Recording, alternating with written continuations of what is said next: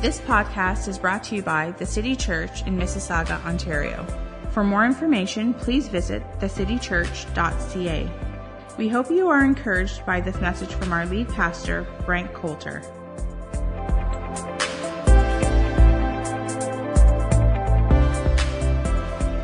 Well, we are finishing up our series this morning.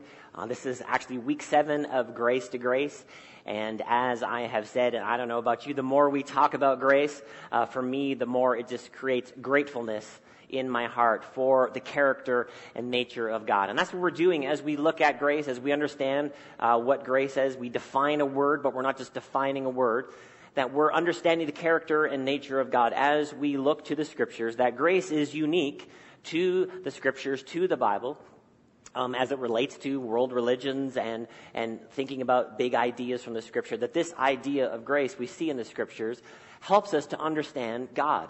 And then, therefore, how we relate to God, how God is relating to us, and then how we can be grateful for all that God has done for us. So we've looked at a lot of different topics. If you've missed any of the messages, they're all available online in our podcast and also through our church app. We looked at these ideas that God lavishes His grace on us, that He is pouring out His grace on us.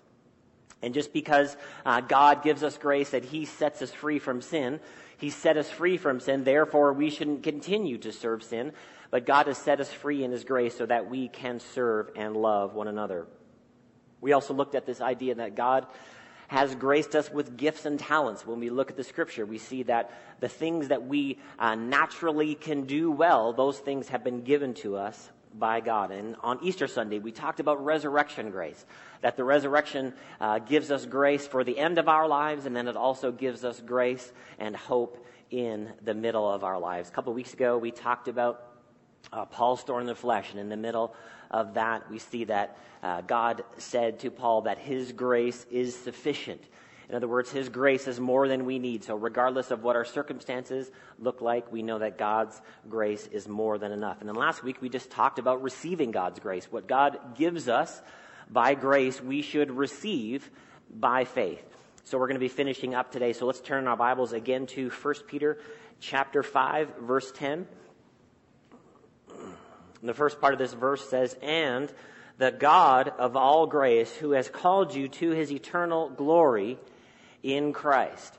The God of all grace, the revelation of God in the Scripture, and we see this in the Scripture, and we see this specifically when Jesus comes to the earth. The Scripture tells us in John chapter 1 that through Jesus we understand grace and truth.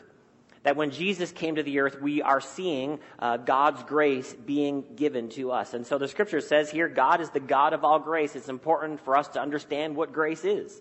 And that if God is the God of all of it, it helps us to understand His nature and His character. The word simply defined grace just means the unmerited favor of God toward man. Undeserved acceptance and love received from another. Grace is a free gift. Grace also means gracious or merciful behavior of a more powerful person toward another.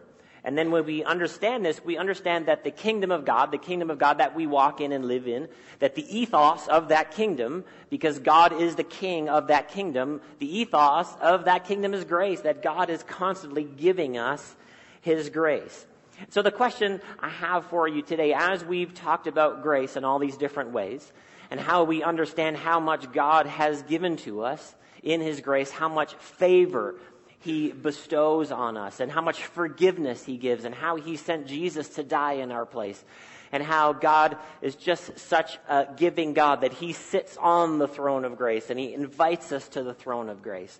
All of these aspects of grace should also affect us as a community, as a church, as a church body, as families, as individual Christians, how we deal in life with other people, that we should learn from God, that God operates by grace, and then it should actually change how we do relationships, that the way we do relationships should be based on this pattern of grace. So, there's a famous story in John chapter 8. You can read it this afternoon when you get home. I'm just going to explain it to you a little bit. One of my favorite stories in the scripture, that Jesus is talking and he's preaching, and then all of a sudden people interrupt Jesus' sermon, the religious people, the Pharisees, and they throw this woman down in front of Jesus. And they say to Jesus, this woman has been caught in adultery in the very act. Now somehow the man got away. We don't know what happened to the man, but somehow they just were able to get a hold of the woman. And they caught this woman and they're bringing her to Jesus. And they say to Jesus, in the law, Moses said that someone who's caught in adultery must be stoned. Well, what do you say? And they said this, the scripture says, because they're trying to catch him. They're trying to find something to accuse him about. So this woman's there. She's made a mistake. She's sinned. She's broken the law of God. And they're bringing this woman to Jesus. And they're saying, Moses says this. What do you say? Jesus pauses for a second. Scripture says, and he draws something in the sand. And then he stands up and he says this phrase. The person of you out there who doesn't have any sin, you get to throw the first rock. In other words, they're all poised. They've all got rocks because they know what the law says. They know what Moses has already said. That if you're caught in adultery, basically you get stoned. You get literally rocks thrown at you. So they're all poised with their stones. Jesus stands up. The person of you who's looking at this person who doesn't have any sin, you get to throw the first rock. And then the scripture says from the oldest to the youngest. And I love that description because the older people all knew right away that Jesus had plowed them under. And the young people, idealism of life, they're like, no, we're going to figure out a way that we can still throw rocks at this person. We're going to get him. And then from the oldest to the youngest, they all just walked away. And then Jesus backs up and he says to this woman, woman, where are your accusers? And then he says to her that, they've all walked away. And then Jesus says to this woman, neither do I condemn you. And then he says, go to her. He says, go and sin no more. We see grace and we see truth. That Jesus gives this woman grace and then he speaks some truth to her. He's like, hey, it's not a good idea to keep sinning. And this is the idea, this is the story of grace. As we've already said, just because God has set us free from sin doesn't mean that we should continue in sin. It's never a good idea to keep sinning. It is a waste of your life to sin. But here in the middle of this woman, when this woman is caught in sin, Jesus says to her, I don't condemn you, but go and sin no more. And the question is for us in this story, as we think about us as a community of faith, as we think about us as a church, followers of Jesus, what type of community do we want to be? And I'm going to talk about it today. What should we desire to be? Who should we desire to be in this story? And the answer to the question is really we want to be Jesus, right? We want to be more and more like Jesus. But it's so easy just to pick up rocks. Isn't it just easier to pick up rocks? It's just easier to pick up rocks than to be merciful. It's just easier to pick up rocks than to give grace to somebody. When we think about relationships, a lot of times, we want grace. And we think we are entitled to grace. Everybody else, though, needs justice. Everybody else that makes mistakes and does things wrong in relationships, they need justice. They need a comeuppance. They need to be brought to bear. Justice needs to be brought to bear on them. And a lot of times we judge other people by their actions and we judge ourselves by our intentions. Well, the things that I do, they're really not that bad. But the things that they do, the proverbial they, the they in our church, the they in society, the things that they do are worse than the things that I do. So you know what I'm going to do? I'm just going to pick up stones because I want to pick up stones. I want to pick up rocks. What they did was wrong. But do we want to be the people in the story who have the rocks? Because what does Jesus say to the people who have the rocks in their hand, who are ready to inflict justice on someone else? They're ready to inflict judgment on somebody else. What does Jesus say to those people who are just ready to, we just want to get him? What does he say to us? Because it's just easy to pick up rocks, isn't it? We watch the news. Somebody we don't like does something. What do we want to do? We want to, if anybody is sitting there, if our spouse is sitting there, if our children are sitting there, we just want to tell them why this is wrong. And if we're really incensed, we're going to go on social media.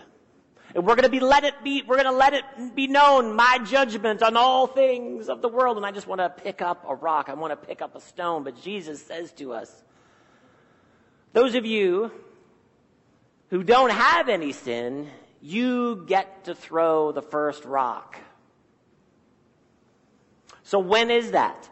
When is that time? When is that time where I qualify to be somebody's ultimate judge? See, here's the good news for us, that we don't actually qualify for God's job. Did you know that? No matter how good your resume is, no matter how long you've been in church, no matter how much you've read the Word, you don't get to be somebody else's judge. Their ultimate judge, to decide to wrap the gavel on them for their life, that their life is over, that this is their destiny based on what they've done. Jesus says to us, those of you without sin, you get to cast the first stone. So in other words, we don't want to be those people. We want to be Jesus in the story. Ephesians chapter 5, verse 1 says this, follow God's example, therefore, as dearly loved children, and walk in the way of love, just as Christ loved us and gave himself up as a fragrant offering and a sacrifice of God. So follow God's example. One scripture says, be imitators of God. So what aspect of God's character that is he specifically talking about? Because once again, we can think, well, God is the righteous judge of the world. Then I, therefore, as an individual Christian, I can be the righteous judge of everybody at church and everybody in society and everybody at my workplace. No, he tells us, follow God's example, therefore, dearly loved children, and walk in the way of love. The love walk. And love walk doesn't mean the steps that I take. It means the life that I live. That God is calling us to live this way of love, and specifically to the story that we get to not hold rocks anymore. That we can just put our rocks down, we can put our stones down, and we can allow the love of God to come through us. Psalm 86. It says, but you, O Lord, are a God, merciful and gracious, slow to anger, abounding in steadfastness, love, and faithfulness. Now, those are things that we could follow. We just read there, be imitators of God. Merciful, gracious, slow to anger. Is that tough for anybody in here? Anybody ever have a temper issue? Come on, I got my hand up. It's easy for you to get angry. What does it say about God that he's slow to anger? If those of us out there, some of you that it's not your personality type, you don't know what this is like. But those of us that it's easy for us to get angry, something happens and we just want to talk. We want to act and we want to let our opinions be known and we want to say. But what does it say about God that he's slow to anger? And so if we feel that rise up, what do we just do? We need to put down the stones. Empty our pockets of all of our stones that we're ready to throw. And be like God. Be slow to anger. Abounding in steadfast love and faithfulness. Hebrews 12 verse 15 says, see to it that no one fails to obtain the grace of God. How are we going to do that? Because I don't want that to be me. I don't want to fail to obtain the grace of God. That no root of bitterness springs up and causes trouble, and by it many become defiled. So that when we start to keep holding on to our stones, because it's just easy to hold on to our stones and our rocks that we want to throw, it just becomes bitterness in my hand.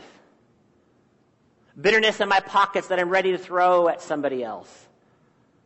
See, and if we live in that place, we've sort of moved away from the grace of God. We moved away from this spot realizing that, oh, God was gracious to me.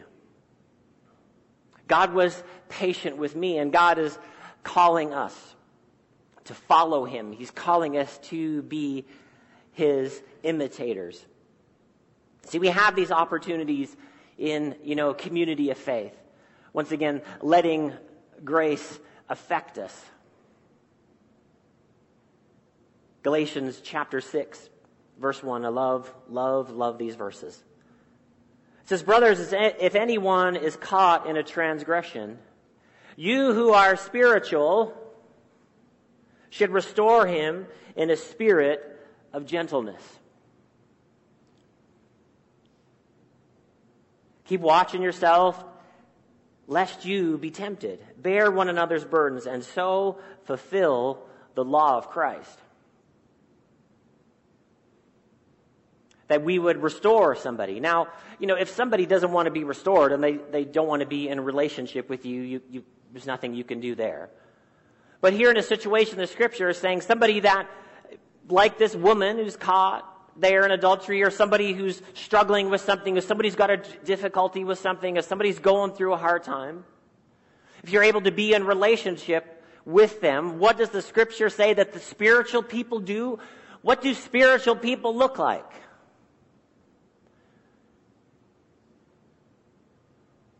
What does the spiritual people look like? Depending on your church background, this could be 1,000 different things.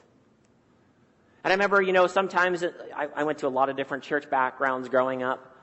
But sometimes, maybe you had a church background like this, that, in like worship time or prayer time, there was always one really extra loud person. You know what I'm talking about? Anybody grew up in a church like that? And then, you're like trying to pray, you're trying to worship, but then you're like, what are they doing? And if people have their attention on you in a worship service, it's kind of missing the point, right? So the point in any worship service would not be to draw attention to yourself. This is just some practical teaching. It's about Jesus. You wouldn't want to be louder and putting on a bigger display so that people be looking at you. Is anybody with me? But in my mind, in my young mind, I'm thinking, I guess that's what spiritual people do. I guess that's a spiritual person. Or it could be somebody really pious. Or just, a super saccharine Christianese, like oozing stuff. I'll try not to go too far here. But what does the scripture say that spiritual people do? And what does spiritual people look like?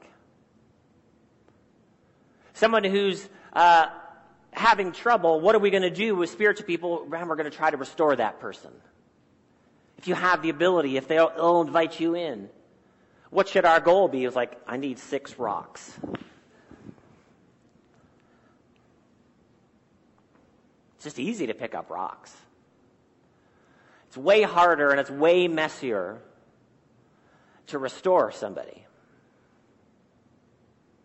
To care for somebody, to love somebody through a really difficult situation with tears and difficulty and struggle and brokenness. Because it says it this way, you who are spiritual should restore him in a spirit of gentleness. Keep watch on yourself. In other words, why would I restore somebody? Because at some point I might need restoration. I might need some help. I might need somebody spiritual to help me, and so I'm going to do this with humility. I'm going to do it with gentleness, keeping a watch on myself, lest I too be tempted. Bear one another's burdens, and so fulfill the law of Christ.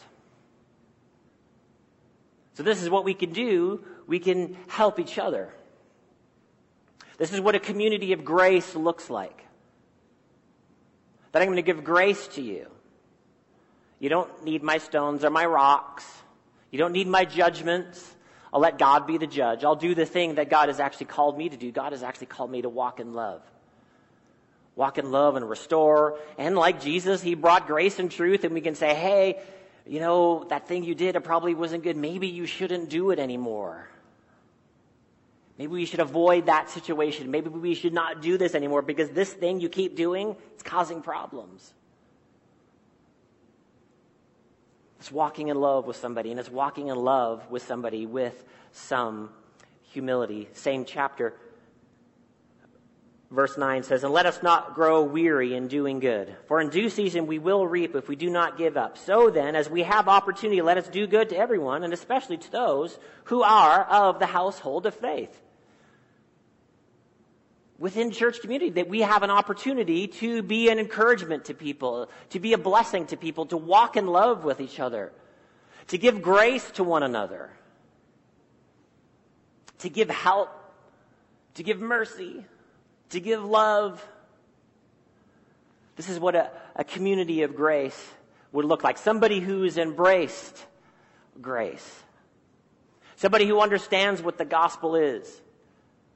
See, because when we understand what the gospel is, here's the story. We, at the finish line, at the end of our lives, we've received ahead of time the grace that's been given.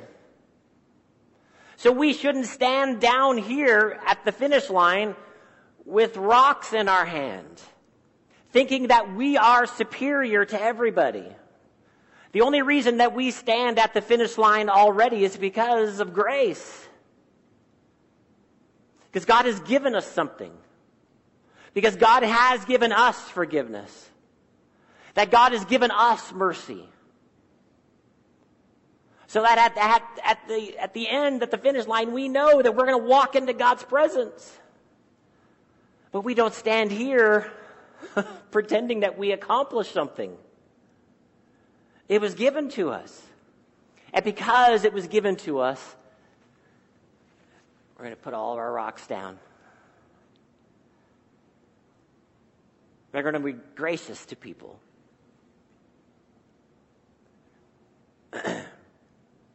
And the reason that's difficult for us is because we aren't God. We aren't the righteous judge of the world. And we are mere human beings following after Jesus. So sometimes, once again, our emotions get in the way. There's a lot of other stuff that gets in the way. It's not always easy to put down our rocks. But God is calling us to live in community with one another in a spiritual way. Spiritual as defined there in Galatians chapter 6. So we have one another. We have to walk in love with one another as brothers and sisters in Christ. That's what the scripture calls us to. Within the community of faith. And then we have the world, people outside in the world. People who don't go to church, people that don't claim any faith in God. Surely we can pick up some rocks there. Can't we pick up, is there a few rocks? One or two? Can I just hold 2 rocks, please? Especially for the people on the other side of the political aisle. Can I at least just half a rock? Can I get half a rock for them? People outside of the church. How is it that we are supposed to be thinking of people who are outside the church, far, far from God? The Apostle Paul teaches us here in Ephesians chapter 3, verse 7. He talks about this message that's supposed to come through the church. He says in verse 7, "I became a servant of this gospel by the gift of God's grace given to me, through the working of his power. Although I am less than all the least of all the Lord's people, this grace was given to me to preach to the Gentiles the boundless riches of Christ." The Gentiles is people who don't have a covenant with God. People who aren't ethnic Jews. People who haven't heard anything. People who don't know anything. That Paul is going to go out and he's going to preach to them. To make plain to everyone the administration of this mystery, which for ages past was kept hidden in God who created all things. His intent was now through the church. Everybody say, through the church. Who's the church? Us, people, not just me, not just preachers, but through the church, through us individual Christ followers who call ourselves part of the church. His intent was now through the church that the manifold wisdom of God should be made known to the rulers and authorities in heavenly realms, according to his eternal purpose that he accomplished in Christ Jesus our Lord. So this is the thing that Paul is saying that God is showing should be made known through the church. This is God's eternal purpose, something that he accomplished in Christ. In him, through faith in him, we may approach God with freedom and with confidence. This is the mystery that Paul says needs to be made known to the Gentiles, to the non-covenant people. What is it? That in Christ there's freedom. And that in Christ we can have confidence toward God, that we're going to put away our religion, we're going to put away our approaches to the throne, and accept the thing that God gives us by grace in Christ. Paul says this is the mystery that is supposed to come through the church. Not from the church, all of us having our pockets filled with rocks. And when they think about the church, they just think about the church throwing stones at society. We're going to throw stones at this group, and we're going to throw stones at that group. And this group we certainly don't agree with. We're going to throw as many rocks as possible. No, Paul is saying that this is the mystery that we want to be made known, that there's freedom in Christ, and that we can actually have confidence towards God in Christ. This is the mystery. This is a thing that's coming through the church. 2 Corinthians chapter 5. Therefore, if anyone is in Christ, that's us. The new creation has come. The old has gone away. The new is here. All this is from God, who reconciled us to himself through Christ and gave us the ministry of reconciliation. So not only did God give us salvation, something in Christ, he's actually giving us with that the ministry of reconciliation. That was, God was reconciling the world to himself in Christ, not counting people's sins against them. Listen to that. What does it say? That God was reconciling the world, not counting people's sins against them. So the message from the church should not be, oh, all of you out there who are sinning, I've got a rock for you. The message to the people outside of the church who are sinning is that God is not holding your sins against you. There is grace for you. That's the message of reconciliation. Come on now, are you with me? Are you reading the scripture with me? Not counting people's sins against them. And he has committed to us the message of reconciliation. We are therefore Christ's ambassadors. So what are we, if we're Christ's ambassadors? In other words, we're taking a message. We're ambassadors for Christ. We've all heard that phrase. As though God were making his appeal through us. So God's making an appeal through us as individual Christ followers, as the church group, corporate. We implore you on Christ's behalf, be reconciled to God. God made him to be no sin who had no sin, so that in him we might become the righteousness of God. That's the message of grace that comes from the church. That is the thing that God wants us to talk about. That God offers you forgiveness.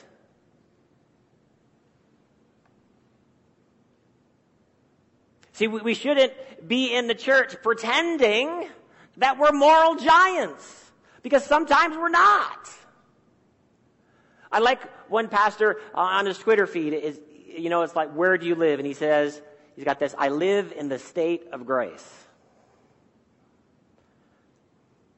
And that's where we as Christians, we live in this wonderful place. The reason we're at the finish line already accepted and loved by God is because of grace. That is what we offer the world. We offer the world grace.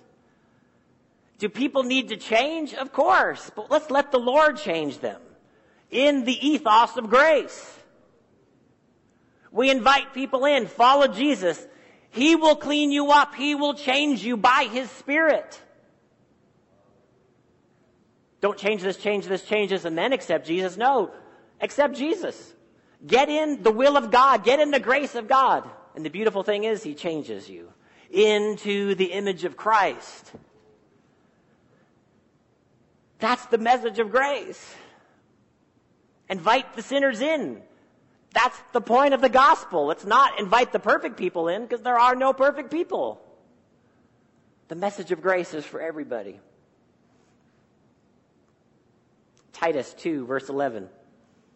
For the grace of God has appeared, bringing salvation for all people. How many people?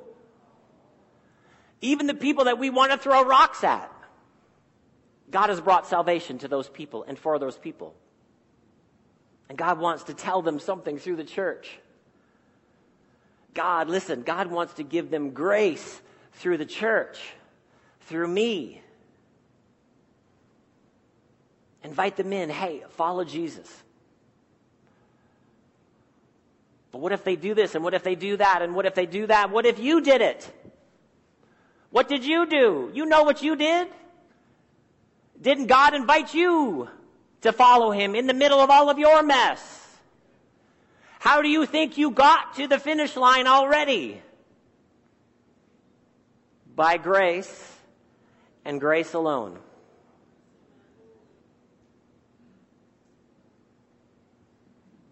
So we want to call out to people, hey, this is the grace that God offers you.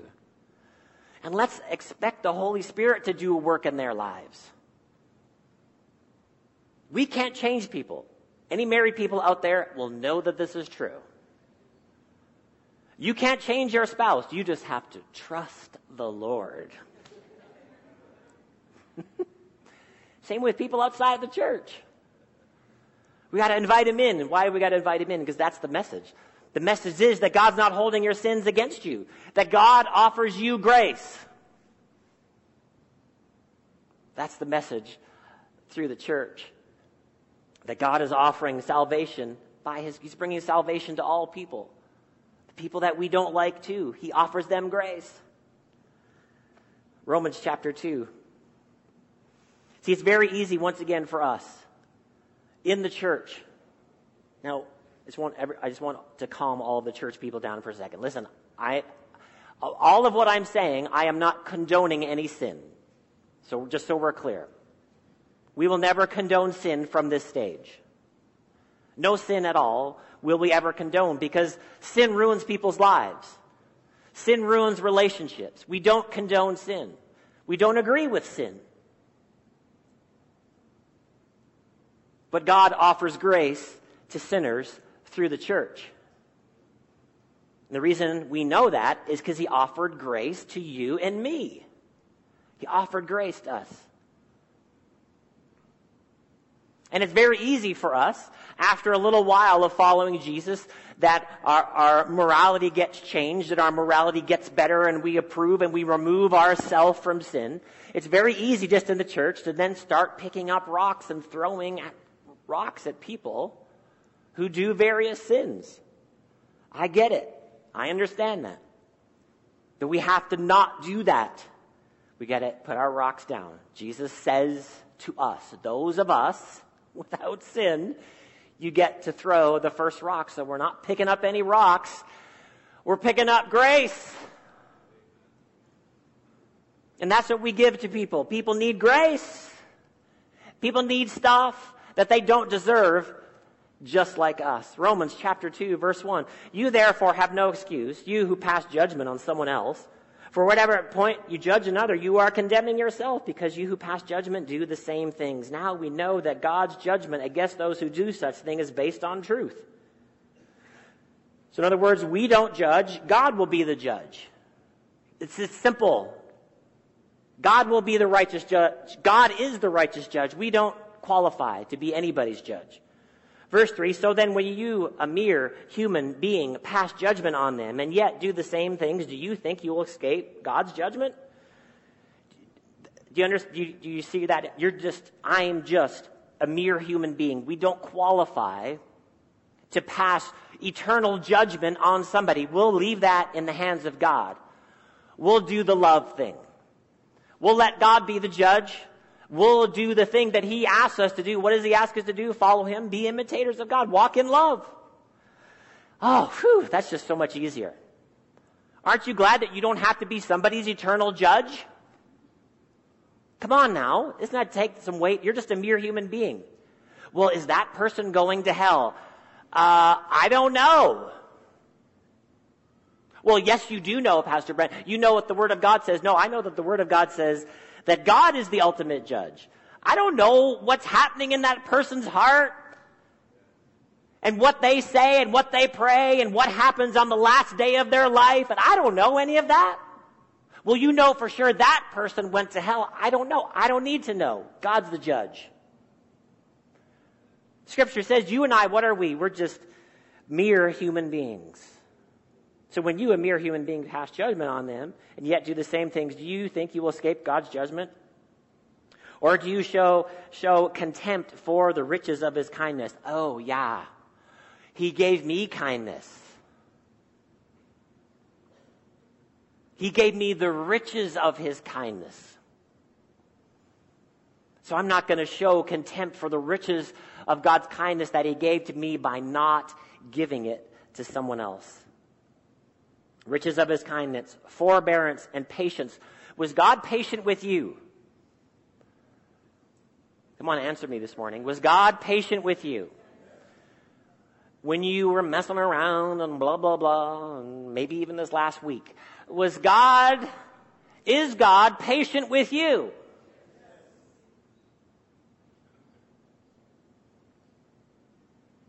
So, what should we do? We need to pick up rocks because people haven't decided today to follow Jesus. No, he's given us forbearance and patience. Listen, he says, not realizing that God's kindness is intended to lead you to repentance. The one translation says, the goodness of God leads us to repentance. The goodness of God leads us to repentance. What is it? The goodness, the kindness of God leads us to repentance, us and other people. Now, I believe in heaven and hell, but we cannot scare people into heaven. If I gave you a fantastic description of hell and scared you so that you would be like crying, and then we said at the end of that, follow Jesus, is that the methodology that the Scripture tells us that we're supposed to use to lead people to repentance? No, what is it? The kindness. It's the kindness of God. It's the kindness of God. What should come through us? What should come through the church? Kindness and goodness. Kindness and goodness. To be kind, the same kindness and goodness that God has given to us. Are you out there? That God leads us to repentance. How? Because he's kind and he offers us mercy and he offers us his grace. 2 Timothy chapter 2, verse 24. Now this is tougher for some of us in this room, me included. And the Lord's servant should not be quarrelsome, but kind to everyone, able to teach, patiently enduring evil, correcting his opponents with gentleness. How about that? Correcting his opponents with gentleness. God may perhaps grant them repentance leading to a knowledge of the truth. So it doesn't say agree with your opponents. We don't agree with sin. It's kind of a simple equation. We don't agree with sin. Sin hurts people. We wouldn't affirm sin as a church. But then it says, we're going to have opponents, so I don't have to acquiesce to my opponents. I can actually have a position. I can have biblically informed knowledge of how to live my life. But then I'm actually going to do it with gentleness. That I can actually have a discussion with somebody with whom I disagree gently, without any rocks in my hands or my pockets. That I can actually disagree with someone and say, well, here's how I see the world. And here's why I see the world this way. And have a gentle conversation and talk about the goodness of God and talk about the grace of God.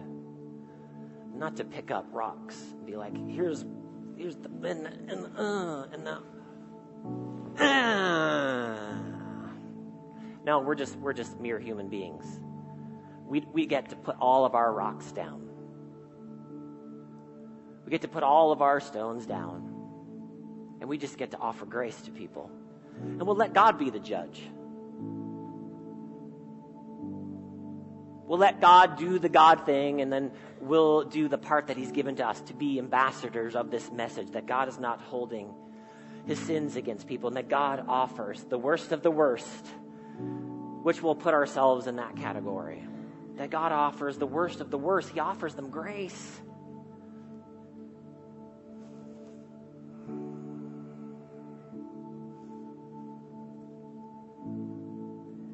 Second Peter 3:9 says, the Lord is not slow to fulfill his promise, as some have counted slowness, but is patient towards you, not wishing that any should perish, but that all should reach repentance.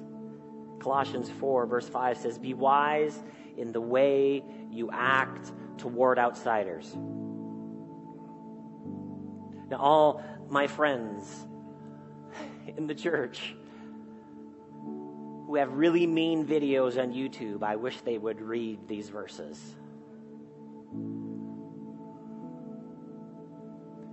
Be wise in the way you act towards outsiders. Make the most of every opportunity.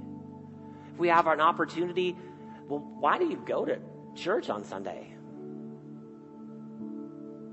We don't have to be embarrassed. We don't have to be ashamed. We can be like, you know what, there's really two compelling things for me about going to church and being a part of a community of faith. It's like, it's Jesus, and it's that he offers me grace. That's why I follow him. Jesus, God, coming to the world to do something for us. And then he just offers me grace. He offers me something I don't deserve. He doesn't yell down from heaven, do this and do this and do this and do this and do this, and you might be with me. He actually comes down to the earth and he shows his love for me. He lays himself down. And then he just gives me grace. He just gives me a relationship with him. Make the most of every opportunity. When we have opportunities to share with people who are far from God and who have been caught in a sin, let's put down the stones and let's have an opportunity to talk about Jesus. Let your conversation, that doesn't just mean the words we say, it includes that. Verse 6, let your conversation, your manner of life, that word means, be always full of what? Say it with me. Grace.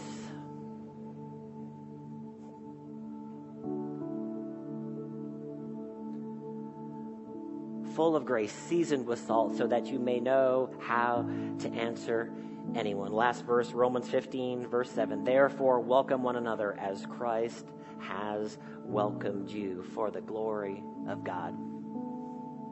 How does Christ welcome us into the family of God? How does he welcome us in? He just welcomes us by grace. So that we should do that for each other. Let's just pray this morning. Heavenly Father, we're so thankful today for your word. God, we're so thankful that you are God and we aren't. We're so thankful, Lord, also that you have called us to be your ambassadors, your purveyors of grace and love and kindness and mercy, and to talk about your goodness. Lord, we pray that you empower us, that you help us to be witnesses for you, that we can share your love and grace, and that we can put down all of our stones and our rocks of judgment. God, will leave all of that to you. Help us, Lord, to walk in love with one another, to care for and restore one another and bless one another and pray for one another. God, and help us to see the people outside of the church the way you see them, that you love and care for them, that you died for them, that you laid down your life for them. Help us, Lord, to see with those eyes, not eyes of judgment and anger and frustration.